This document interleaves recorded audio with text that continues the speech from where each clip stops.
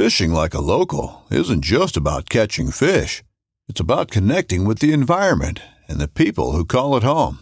It's about hearing the stories and traditions that have been passed down for generations and sharing unforgettable moments with the people you meet along the way. Fishing like a local is having an experience that stays with you forever.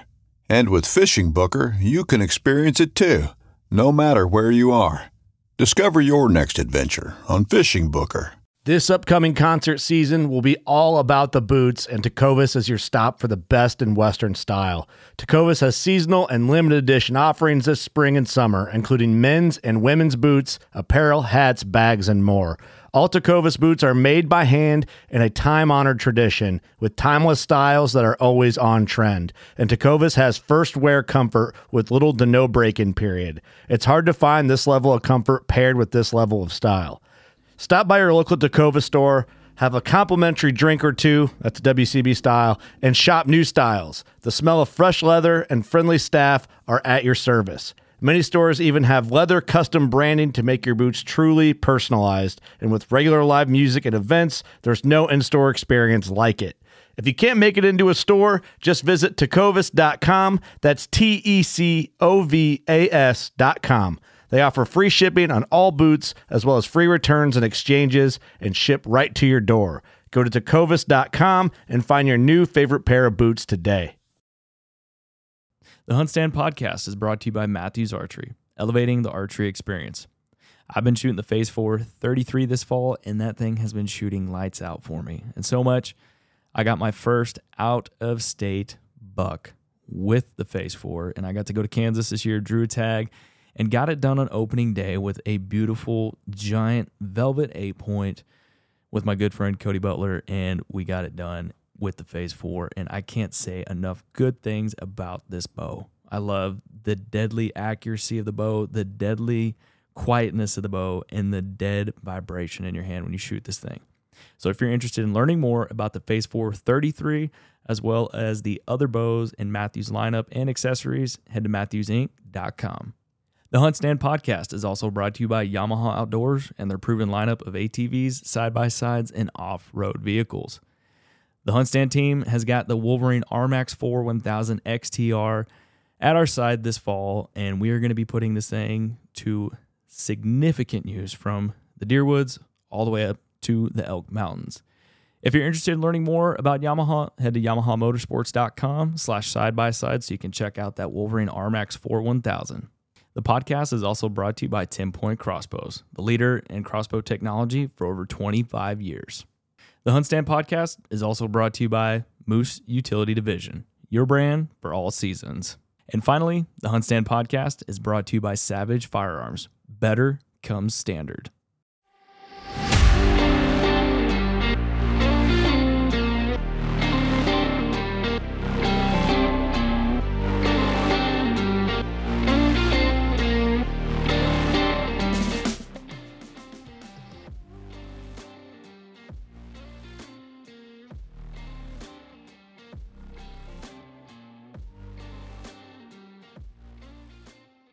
Are you ready to get this thing rolling then? Let's do it. All right, Jace. Well, man, welcome back to the Hunt Stand Podcast. I know last time we had you on here, we were talking backcountry turkey hunting. And so we're on a little bit different topic this time, but welcome back, brother. Oh man, thank you guys so much for having me, man. I love the podcast, and I always love just sitting down, talking hunting, and seeing where we're gonna go today. No, man, that's what podcasts are all about too, is obviously talk about hunting, but you know, if we go down some rabbit holes, ain't nothing wrong with that, dude. No, I think that's what makes them great. Like, I hate listening to ones that sound like super scripted. It's almost like this guy says this guy's supposed to say that. And I like them when they can just kind of take off and go anywhere. So, yeah, I appreciate you having me on very much. No problem, dude. Well, man, I want to talk about the heck of a fall that you've had this year. I mean, I've been following you on Instagram, and, you know, we'll get into the animals in a little bit, but to preface it, you've killed a lot of animals, but early on in the summer, you had your daughter got sick. Now, I'm not entirely too sure of the details of it. Kind of tell the listeners, you know, like what What did she go through? Yeah, man. I mean, honestly, she's still going through it, and it's gonna be a lifetime battle for her. It is a non-curable deal, but like so just to kind of take you through it, during track season, she's a very good track athlete, Mm-hmm. and during track season, she runs a 400, and she just kept complaining of hip pain on her right side. She would just, we noticed her limping after races. She seemed to be in quite a little bit of pain at home. And so my wife's a nurse, and she was like, let's get an X-ray, just get it checked out, make sure everything's okay. So they do an X-ray, and we get the results back, and they said that there's they called it a stress fracture in the hip itself, which, stress fracture is not a huge ordeal. So, she opted to keep running, which I was all in favor of. I was like, man, I love that. She's a tough, gritty little thing. And she was like, I want to keep running. She had qualified for state, and she was going to run at the state track meet. And so, building up to that state track meet, was like, really could tell it was getting painful for her. After her race in that particular in that run, she just literally collapsed. I mean, it was one of those deals where she was running and she crossed the finish line, and she just kind of collapsed, and we are like, oh my gosh. And they've got people out there, they help her, they get her up, and they kind of get her off to the side and everything. We go down there and talk to her. She's like, no, it just hurts really, really bad. And, we're like, okay, well, track season's over, and, we'll have plenty of time to rest. Well, it just progressively kept getting worse and worse and worse and worse. So naturally, we went back. They did an MRI. They said, hey, the MRI looks fine. We don't see anything. Structurally, everything looks good. The stress fracture seems to have healed. Seems like things are fine. I'm not sure where or why she would be having this pain. No.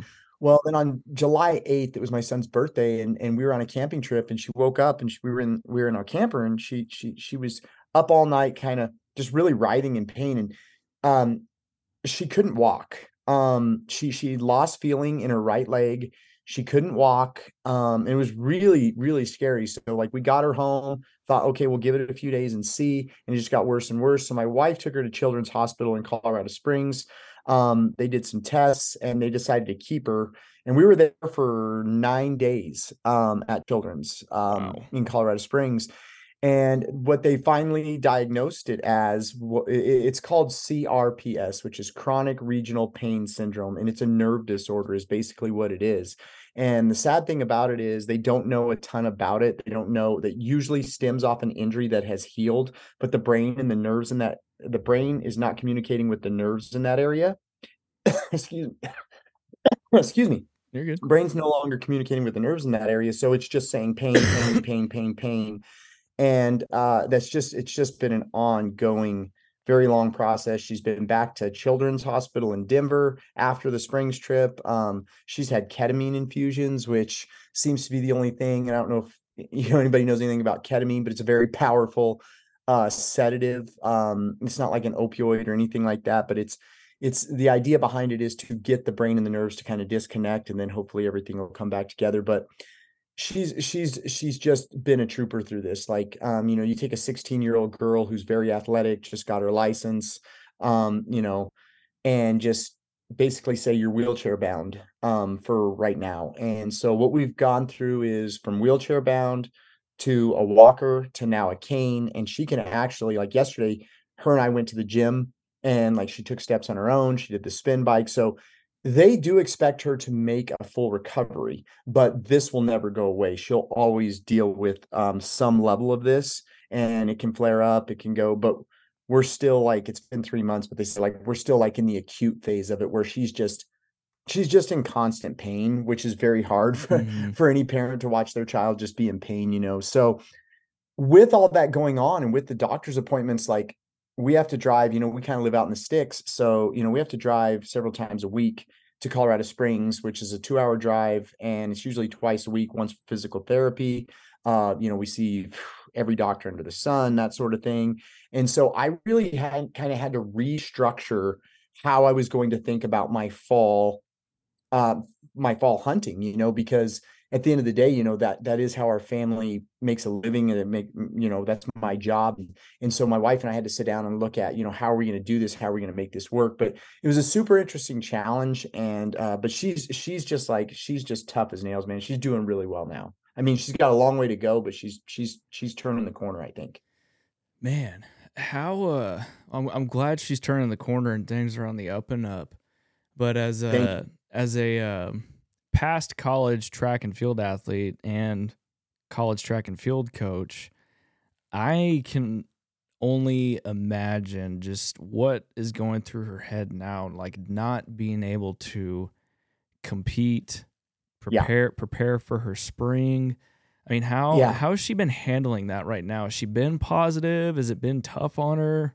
I think she's been more positive than my wife and I, because it is exhausting. It's one of those things where it's hard on the whole family to a degree. And but she handles it, like she's handled it with a lot of grace. She's handled it with like just a ton of strength. And like she ebbs and flows, of course. Like she has days where it's just like, this sucks and I'm over it. And but like her mindset right now is like, especially after we went to the gym yesterday. Yesterday was her first day in the gym. She's been doing PT, which this guy we have in Springs is remarkable. He's a stud. And he's helped so much. But like yesterday was kind of a turning point where she saw, like, so she's talking about like running track this spring. Like that's in her mind. She's like, volleyball was out, of course, basketball's out, but like even the doctors are like, it's what you can handle. Because structurally, there's nothing wrong. And I think that's what makes this such a frustrating condition. Mhm. Structurally, there's nothing wrong. There's nothing broken. There's nothing torn. There's nothing pulled. There's nothing, anything. It's a nerve disorder. And so, yeah. But like she has, she's not taking it lying down, which I love. I love that attitude. But I think it's definitely going to be it's been baby steps to this point, where little wins, little victories, and then you have a setback, and then you have a win, and I think it's just kind of an emotional roller coaster for her. I can't even imagine. I know I went through my fair share of injuries, and just the short little time that I was out just ate at me. So the fact that she's missed out on volleyball, and then she, in her mind, she's telling herself that she's gonna do it, she's gonna do track. It's that's a tough thing. It's not easy. It is. Well, and on top of that, I mean, what was it last? It was in the spring, or it wasn't too long ago. You were dealing with some back issues yourself, were you not? Yeah, still dealing with those. Still dealing with it. What's that? I said you're still dealing with it. Oh gosh, yes. It's still in it.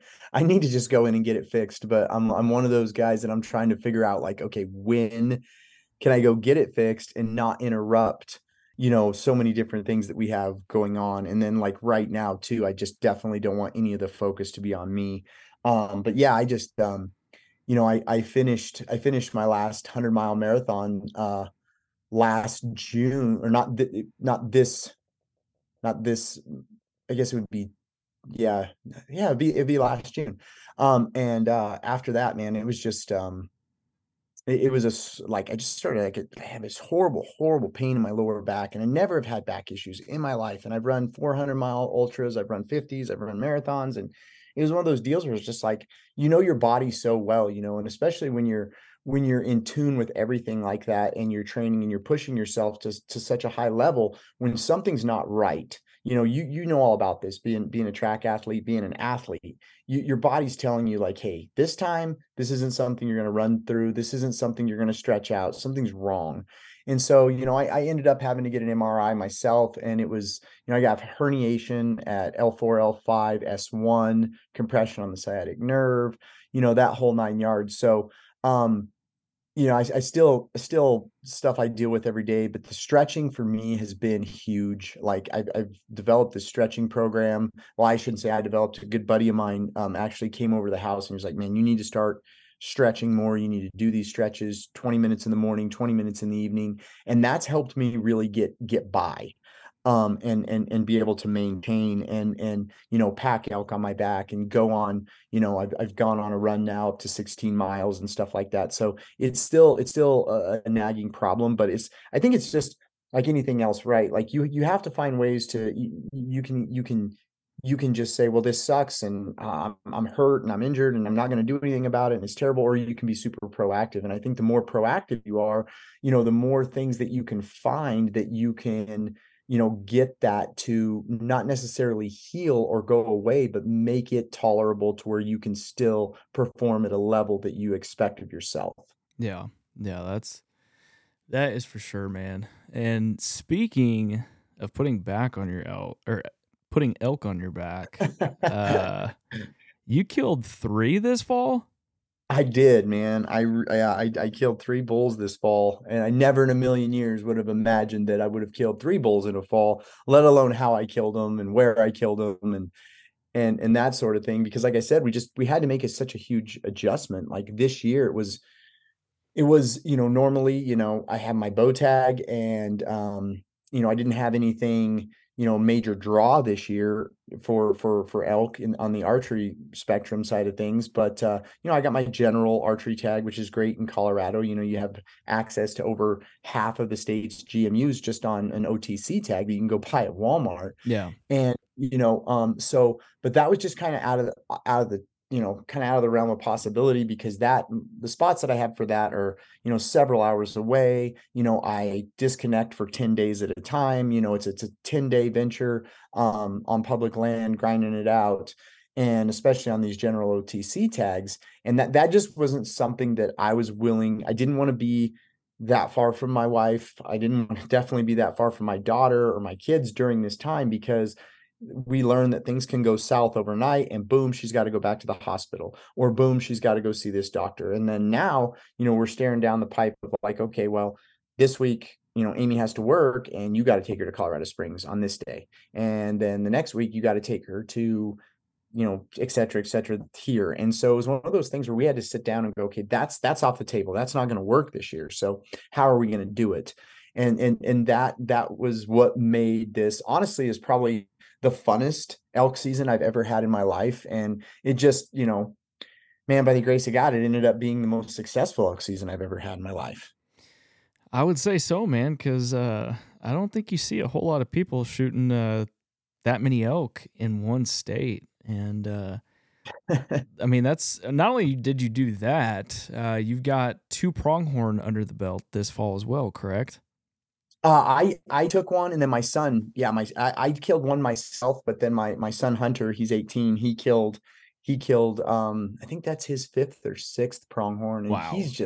that kid kills big pronghorn, man. He's like, he got spoiled. He's still, he killed an 85 incher here, which is still the biggest pronghorn I've seen in our neck of the woods Wow. ever in my life.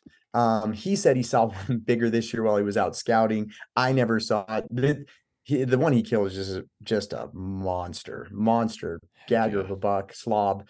And so, but yeah, he killed another good one. And then I had, cool thing in Colorado where I live is, you can bow hunt antelope here every year on an OTC tag archery, and then you can still bank your points. So I had bow hunted pronghorn on OTC tags for 23 years. So I had 23 years of preference points built up in Colorado for pronghorn. It's like, who has that? So this year I was just like, you know what, this would be a good year to cash those points in. I decided on a unit. It's actually a mountain unit. Oddly enough, I shot that pronghorn at 10,900 feet in elevation. We were watching elk. We saw a moose. Yeah, it's like one of the only places you can do that.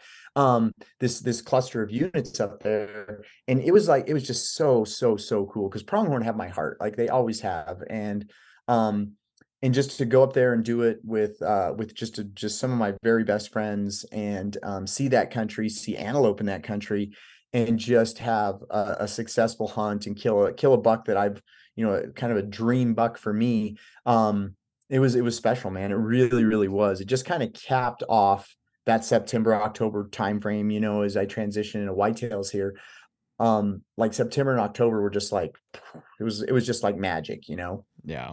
No, I mean, I could definitely tell on socials, man. And that's where I wanted to kind of pick your brain too on, being a non-resident to Colorado, like, being a Texas guy, like, Mhm. How did you get those 3 tags? Because I know there's A tags, there's B tags, there's all these different types of configurations of way that their tag system works. So I was just kind of Mhm. curious, like, if we got a listener out there that, they may find themselves in a similar situation, or, Sure. just kind of interested to hear how you did it.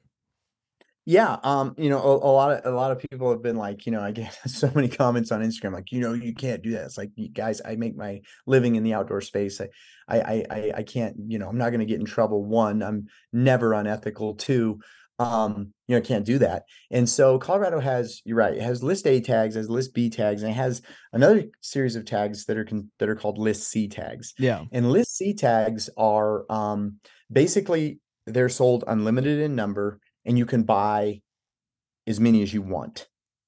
So that's how I was able to do that. I was able to Ah, get those list C tags and, that was the plan. That's how kind of my wife and I decided on like, okay, this is how we're gonna hunt elk because I can do it really close to home.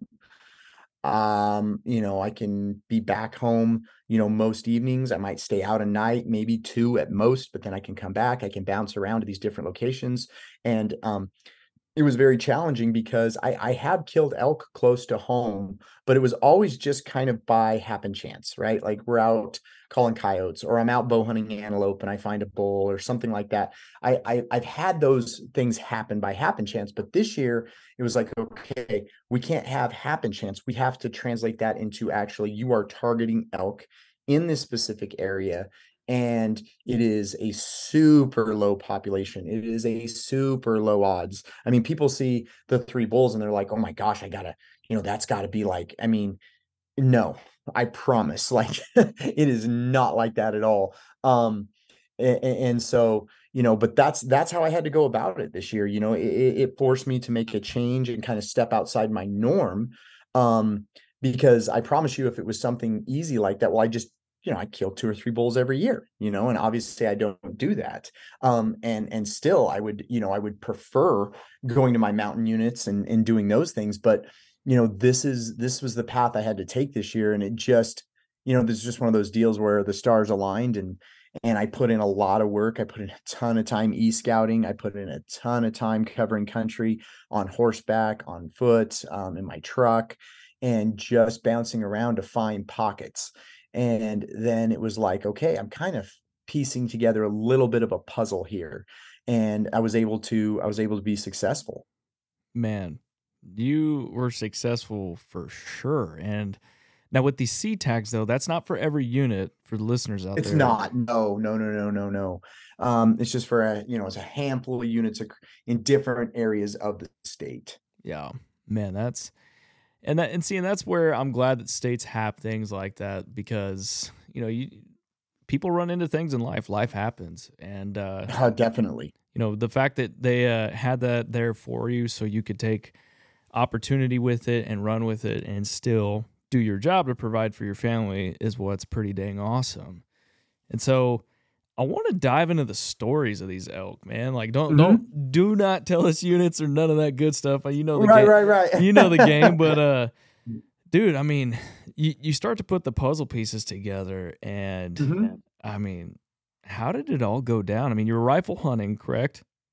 Yeah, that was another thing that was a big change for me this year because traditionally I'm a bow hunter. Like that's kind of my bread and butter. I guess if people would say I was known for something like, that would be it would be kind of on the bow hunting side of things. Yeah, So that was an added challenge in itself because I would consider this like, I cut my teeth rifle hunting when I was 18 years old, going to the mountains. But then when I found the bow, it had been so many years. Like I would consider this like I think I said something on social the other day. Like I would really consider this like my rookie season of rifle hunting. And with that also came a huge learning curve.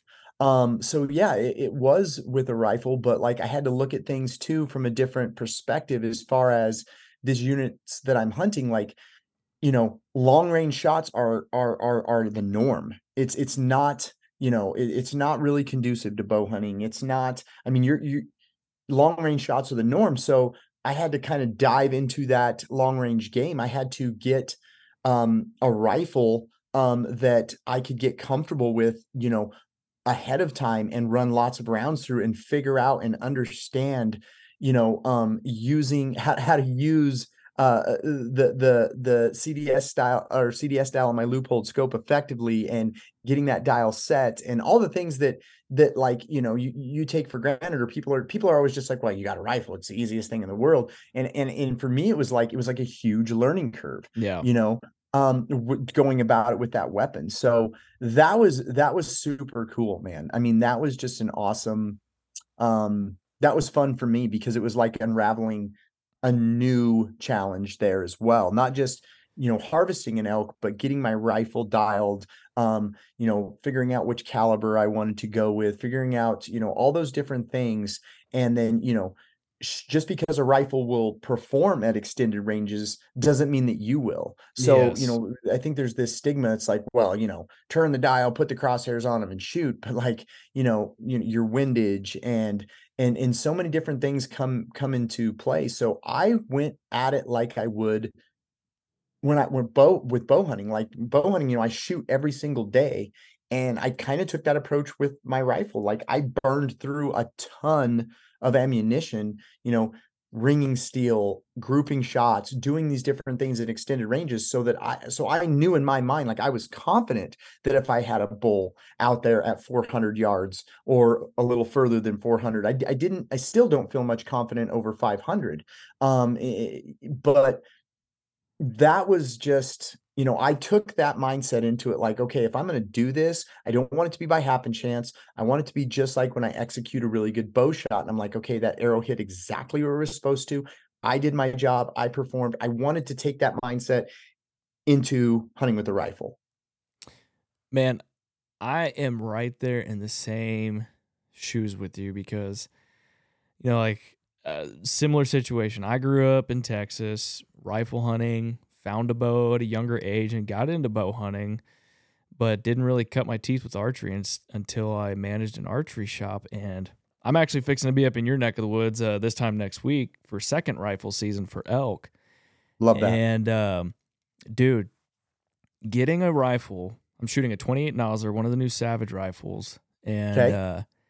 shooting that thing out past 300 yards, it's intimidating, especially like depending on what your scope reticle is. Like mine's mil dot, right? Like it's not MOA. And Okay. so me like having to take the archery mind that we have and switch it to relearn something or learn Oh, something new and do that. Like it was intimidating at first, but now like, like you said, like you got to get comfortable shooting out at 300, 400, 500 yards. I feel like a fish out of water. I will tell you that. I did, man. I had a super embarrassing moment. This is how far removed to some degree I was. Like, I was sighting in my rifle, and I just kept, as I'm zeroing it, I'm getting further and further and further left. And I'm like, why is this isn't possible? I'm doing everything. I mean, how can it get further left? Well, my mindset was follow my arrow, follow my, Oh. and dude, I mean, I was literally sitting there, and Buddy was finally, he wasn't paying attention. He's just like, man, I don't understand this. You look good. The squeeze looks good. You're on a bench. Everything looks fine. He's like, it's got to be the gun, or it's got to be the scope. And he's like, well, so move it again. And so I went to move it, and he's like, dude, you're going the wrong way. And I'm like, no, I'm not. And he's like, no, you are. And so just something as simple as that, right? Like that was really frustrating. And then to just, I'm so used to dialing in my bow and, following my arrow. If you're hitting left, you move left and you follow your arrow. And so it was just different. Yeah, I actually caught myself doing the same thing, man. I was were you setting your zero at 200 or 100? So with that CDS, what I did was I zeroed at 100, and then I actually didn't have time to take my turret and send it into loophole. And I didn't do the chrono test and do all that stuff because it was just a time sensitive issue for me.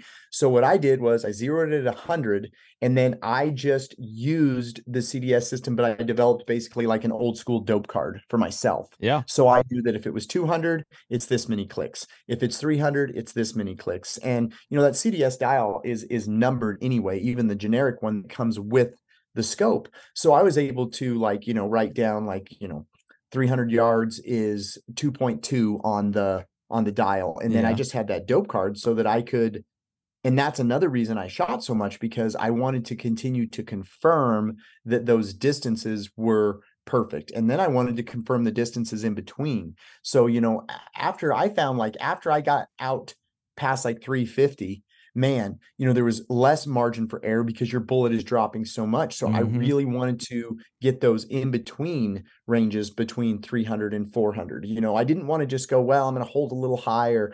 I've always been very much about precision. And so I wanted to continue to do that. So, like I said, man, I burned a lot of ammo. I'm not afraid to admit that I have done the same, man. I think I've burned through 3.5 boxes. I got 3 still left. Right. It's a different ball game. I've done the same thing. I set my zero at 200, and then based off of ballistics and I put it in a ballistic calculator and everything. I was able to help develop a dope chart from that, and then just kind of fine tuning it from there. But man, it's hard to switch gears when you've done archery for so long. It really is. It is. But I'm excited to get out there and chase after some elk. We're going second season, over the counter, DIY. And you want to know what the most frustrating thing has been about trying to film a hunt in Colorado? The permits? Film permits, dude. I know, man. It's frustrating as all get out, isn't it? Oh my gosh. I get why they do it, right? I get right. They're trying to, for the people that are wanting to go out there and film a Yellowstone episode, right? I get it. You got crews and all this crazy things. I understand it. I feel like a film permit is necessary in an instance like that. But for the guys like us that we're going to go out and just film a hunting show with one camera guy and maybe 1 or 2 other people in camp, come on, don't make us do all this. It's a lot of hoops to jump through, man. It's really a lot of hoops to jump through. And it's always been that way, pretty much in Colorado for as long as I can remember. But, talk about going down a rabbit hole, man. We could go down an entire rabbit hole about how off the rails I feel like this state is going in terms of being there for the hunter and for being about true wildlife management. Yeah. I mean, we have people making decisions about our wildlife that are anti-hunters. And that's terrifying. People need to know that. And I've been saying that on every podcast. We sit back and go, I don't really need to pay attention to this. It's always going to be okay. And man, right now I'm telling you that this state is going to be under severe, it's under severe attack. And that's a trend I see getting infinitely worse and not better unless people really start stepping up and understanding what's going on. Well, as soon as people start getting attacked by wolves and more cattle starts dying and people's animals start getting eaten by wolves, I think there might be a little bit of a reversal there in a few years, potentially. Well, I think so, man. And one thing that Colorado's so proud of, and they should be, is how well we've done with our moose population. Yeah. Our moose population is incredible. And we have some slammer bulls in multiple units, right, across the whole state. Well, that's a wolf's number one. That's what they are going to go after first. Oh, yeah. They are going to go after the moose, man. And then when you stack in the fact that there could be, and I want to preface, could be something on the ballot that eliminates the hunting of mountain lions, bobcats, predator control is so important. And, we're looking at it, I'm going to say we're looking at it. Certain people within the state are looking at it as well, they're regal and they're beautiful, and we just don't want to, but they have to be controlled. The wildlife has to be managed. I mean, Mhm. the wildlife model has proved that. And when you have people making decisions that shouldn't be, that have no idea about wildlife, that have no idea about conservation, that have no idea about hunting, or the tradition and how deep rooted it is, man, there's problems. Yeah. Yeah. What is it? There was a recent grizzly bear attack, and I can't remember where it was, but it was I think it was in a state, or it might even been in Alberta, where I think the same measures have been taken. I'll have to find the article to verify this information, but I think like the same thought process was thrown towards predators, and now they have themselves a grizzly problem, basically. Yeah, lots of states do, man, and it's just one of those things. It's just they predators have to be controlled. Wildlife has to be Mm-hmm. managed. They do, man. Otherwise, may not get to find Jace Bauserman killing 3 elk again. But Right, anytime soon. yeah. So talk to us through it. I'm assuming you were in the same unit or close to same areas where all 3 were killed, or I was actually spread out quite a little bit okay. across several of these types of units, but not terribly spread out. Okay. But that's the thing about these elk is the population is so low, the herd is so sparse, and Mm-hmm. so for me when I decided, like, okay, this is what I got to do, this is how I'm going to go about this. The advantage to me is I know this country extremely well. And then what I started to really piece together was like, okay, here in my neck of the woods during the month of September, 100-degree days are not uncommon. No. 90-degree days are the norm, right? So you're looking at a big animal, and food is not a problem, because I think that's why these elk love it here. Once they get here, is because they've got tons and tons of the grasses are substantial. The factor that I wanted to pay attention to is water is scarce. Water is spotty. And so, here we don't get, it's very rare for us to get a rain that blankets this area of the state. And we get, those 2 to 3 inch rains where it's like every farmer got it, every rancher got it, everybody's wet. Yeah. We'll get a thunderstorm that, drops 2.5 inches in a very small area. So for me, what I started doing was I always joked with my wife that I wanted to be a meteorologist, because I'm just fascinated by the weather. So, I downloaded, some different weather apps, and then of course, like, people don't understand like how effective using Hunt Stand is for e-scouting and things like that. It just, what I started to do was I started to just chase rain. I mean, that's really what I did. I was a storm chaser. I wanted to know which areas got the most significant rainfall, because that does 2 things. One, it fills pond water, and if you can find an area with pond water, and then you can find an area, if that area has a pocket of cover, and it doesn't have to be much. Like if it has a pocket of cover and that new growth will be green. These elk are great travelers. I mean, everybody knows that. It's nothing for an elk to go 30 miles a night, to just stand up and go boom. And I feel like these animals, since these storms, I feel like they can smell the water, they can smell the green grass, and they go to those locations.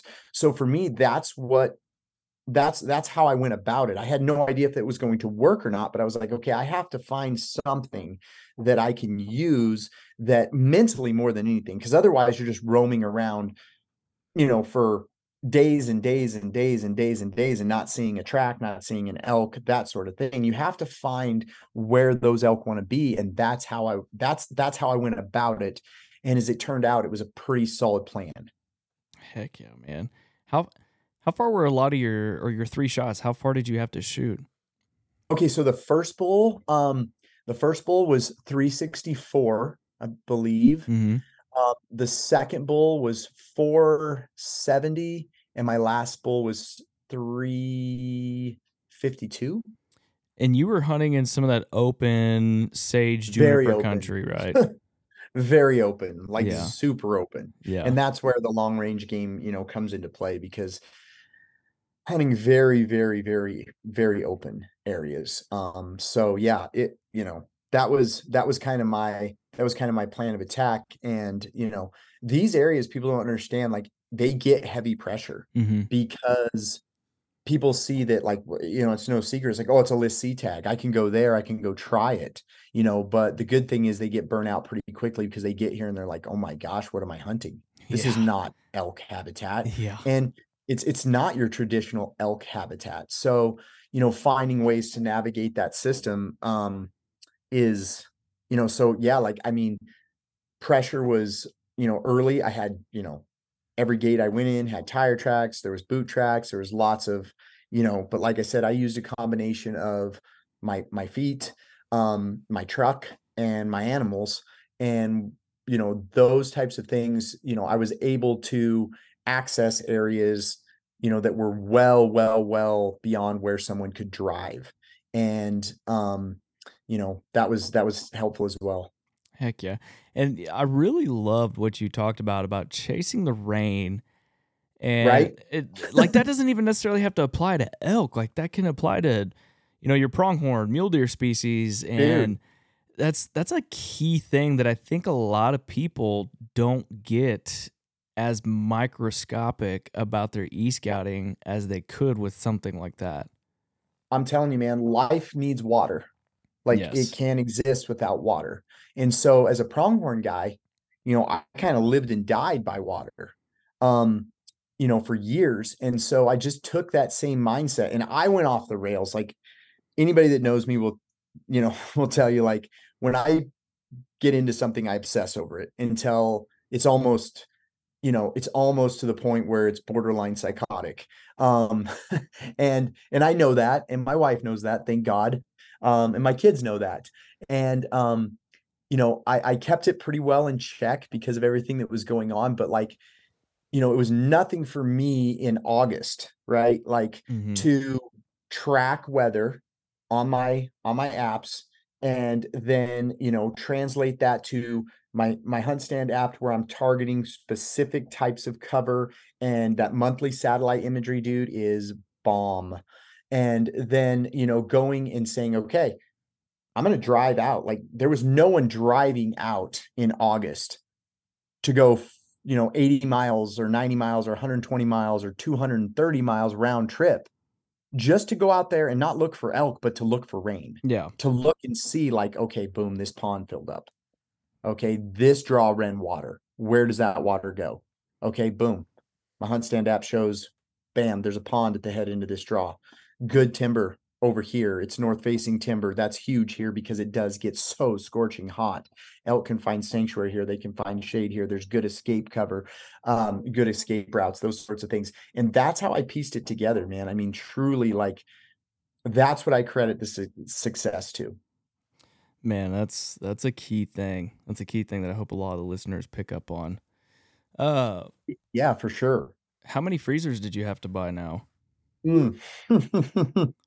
Well, of course you get that too. Like, how many out can you eat? And it's like, okay, family of 5, right? Oh yeah. And a boy that's a senior, and just a hoss. Then I coach here. I coach high school basketball, and so, like, our house, when my wife and I bought our home, when we Mm, finally were blessed enough to move out of town and come to the country, and we bought this place, we said that, we wanted it to be a place for, it's open invite, right? Like, for kids, like, is nothing for me to come home and see 6 football boys sitting there with Hunter around the table, waiting for dinner.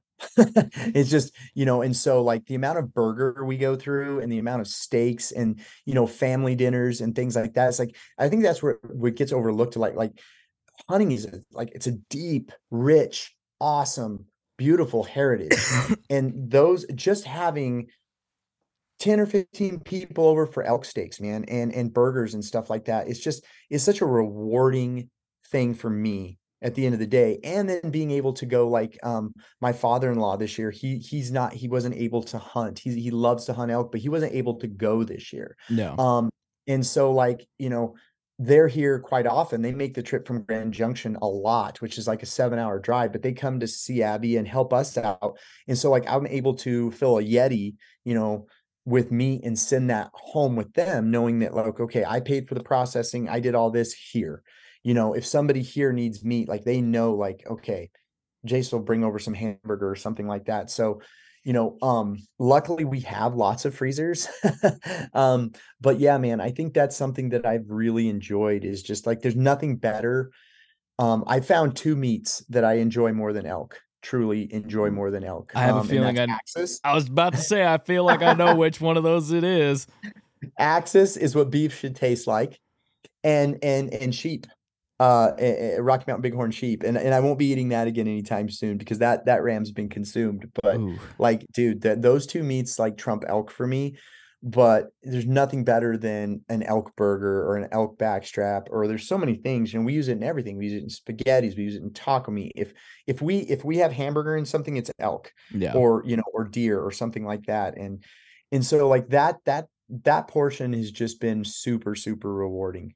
Heck yeah. I mean, at the end of the day, that's why we do it. I mean, my wife, with some of the hunts we have lined up this year, I could potentially bring home more meat than I ever have before. I mean, Right. just with everything that's lined up. So I'm like, well, we're probably going to get another freezer, which I'm okay with that. And then I said, of course, we'll share with family and friends. I mean, that's why I do it. But I do have a question for you. Like, on your ground elk, is it pure elk, or do you do any kind of pork fat or beef fat mixture in with that? Like, what do you We do? mix it with beef fat. Okay. I do like to mix it with beef fat, because it just helps it hold together. Yeah. When you're making those burgers and stuff. And I just think it kind of enhances the flavor a little bit too. Mm-hmm. But like, these three bowls, like, you won't find better eating.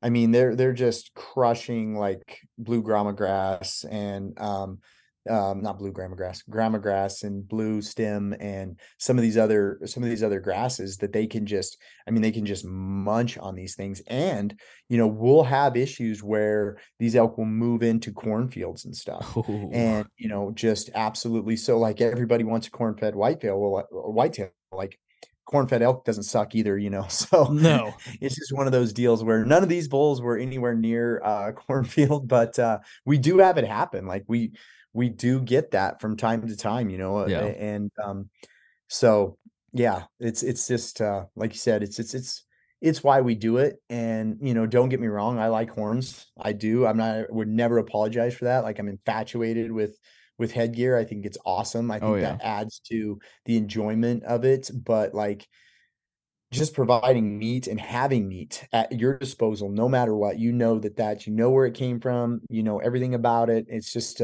it's rewarding for sure. Yeah.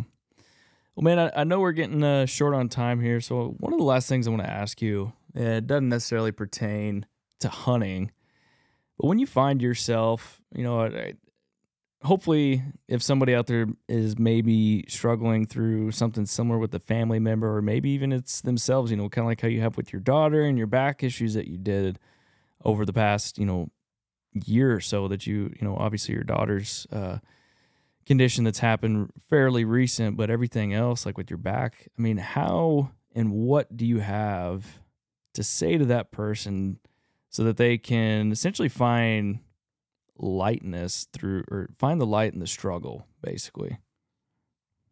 Yeah, man. And one of for me, it is my deep rooted faith. Like, Big that's time. number one. Like, I couldn't go through this without my deep rooted faith. Like, I have been able to take any situation, any situation at all, truly. And I'm not saying it's not hard, right? Like, because it is hard and it does suck, and you look at it and it's not fair. But when you look at it and you say, you know what, God's in control, I'm not. This is Mm-hmm. this is the cards I was dealt. This is what happened. I don't know why it happened. He does. And when you're able to just unload that weight, for me, I can just unload that all on him, and I can go, you know what, man, I'm not, because that takes my focus away from the whine. I mean, and I hate to say whining, right? Because Yeah. I whine. I mean, I'm human, but gosh, it takes it allows me to unload my burden on him and go, God, this is too much. I don't know why this is happening. You do. So I'm giving it all to you because I fully and completely trust your plan.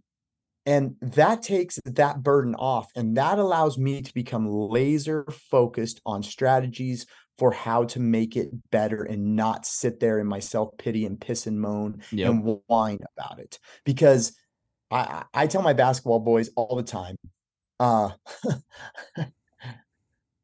can't is just, I mean, I know it's a cliche, but like when you start throwing that around, can't never could and want never did. That's what I like to say. I mean, Mm-hmm. that's kind of my deal. Can't never could do anything, and wanting something is great. Wanting a problem to go away, wanting to get better at something is great, but want never did. There has to be an element that translates your thinking to go, you know what? I will not take this lying down. I will not succumb to this. I will not give in. I've given it to God. Now I focus on just whatever I have to do to grind my way through this and find the good in it and the positive in it. And that is more than anything, if anybody's hearing it, that's like my story of this fall. Because I mean, selfishly, right? Like how selfish, like as Abby was going through this, selfishly in my mind, I'm going, well, my hunting season is in trouble. And that's honestly, that's super selfish, right? And it would be extremely selfish if it wasn't how we made our income. No. And No. I guess that's my justification for it a little bit, but it's still selfish, man. My daughter's going through all this and I'm wondering how. But like I just had to find a way. I just had to find a way through. I just had to revamp and stop and clear my plate and go, God, here's this. All, you're in control of all of it, but I can focus on this now and finding my way through. So, there's so much, like, it's just so much that's always going on, and it's been a crazy year. Like my daughter went through that. My son in his first football game, he's a senior, just first football game in August. He's being recruited by several colleges. He's a stud. I mean, he really is. Love him to death.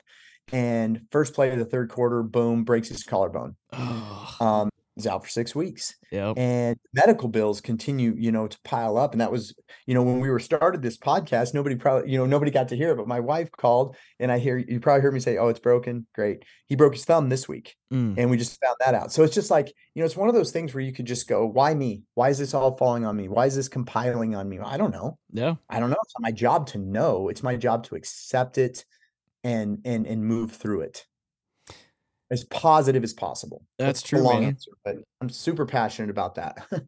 Well, man, it's just like, I mean, I've found myself like it's all deep rooted in faith because, I mean, just with this film permit, like last Friday, it was just it's funny now, but essentially the left hand didn't know what the right hand was doing with the National Forest Service, right? Yeah. And found that out Friday midday, and man, I got pissed. I was mad. I was angry. I'm like, man, screw this elk hunt. I don't want to do this anymore. If this is what I have to go through to kill a dang elk for work. And I was like, man, big man upstairs has it. If it happens, it happens. If it doesn't, I'll figure out what plan B is here Friday, Right. I guess, if that happens, right? And Yeah. and it's just like domino effect. Get a call from National Forest Service yesterday. Oh, or we can't process payment right now because the entire system across the nation is down. I'm like, so I'm approved? Well, no, you're not approved. You're not approved until we sign and you pay. I'm like, I'm just like, big man, you got it, dude. You got it. Yep. Then you have to, because what do you do? There's Yeah. nothing you can do. You can get mad and, like I said, you can piss and moan about it, but that'll do nobody any good. And negativity breeds negativity. So like Yes. when you just find that positive aura and you can just ride that, and I'm not saying you don't, can't get bucked off of it, because I definitely do. Oh yeah, it happens. Preaching to myself too, but like it's just, it's a life. it makes such a big difference. Yeah, it's just life, man. And life is just it's an interesting it's an interesting go around, but it's certainly a gift. Yeah. It's like, I forget what her name is. She said, I saw something on socials the other day, and it's like, life's tough, man. Get a helmet. Oh, I love that. Yeah, it was. I love that. That's Candace. Candace is that Owens. Candace Owens. Candace Owens. Dude, She's like, I don't know, man. Life's tough. Wear a helmet. I'm too pregnant for this. yes, loved it. But it's so true. It is. Right? It's like, I just, it's like, yeah, I don't know what to tell you. Get a helmet. You know, get a helmet, man. Buckle up. It's probably going to get worse before it gets better. What do you want me to say? Yeah. Well, Jace, man, love talking with you, getting you on the podcast, talk about the success that you have found this fall and just gritting it through some tough times. So really kudos to you on, man, just taking care of your family and still being able to provide for them, and not only provide for them, but do it in a really awesome way. All right, y'all, there you go. Hopefully from today's episode, you were able to take note of some of the things that Jace talked about. You know, when you get faced with adversity, just really learning to keep your head up and make the best of any situation. And he did exactly that, you know, especially with everything that he was faced with his daughter and his back issues, and God knows what else that man may have dealt with. I mean, we all have things that we fight, deal, struggle with, and you may not know everything. So there's no telling what somebody's always going through. But to see what he did, faced adversity, and was able to still do his job and provide for his family and get 3 bulls on the ground in addition to a couple pronghorn, it's a pretty amazing feat. And it's not something you see every day. So again, y'all, just want to thank you for tuning into the Hunt Stand podcast. We greatly appreciate the support. Make sure you rate, review, subscribe on whatever platform you are on. The support that we get from y'all is awesome to see.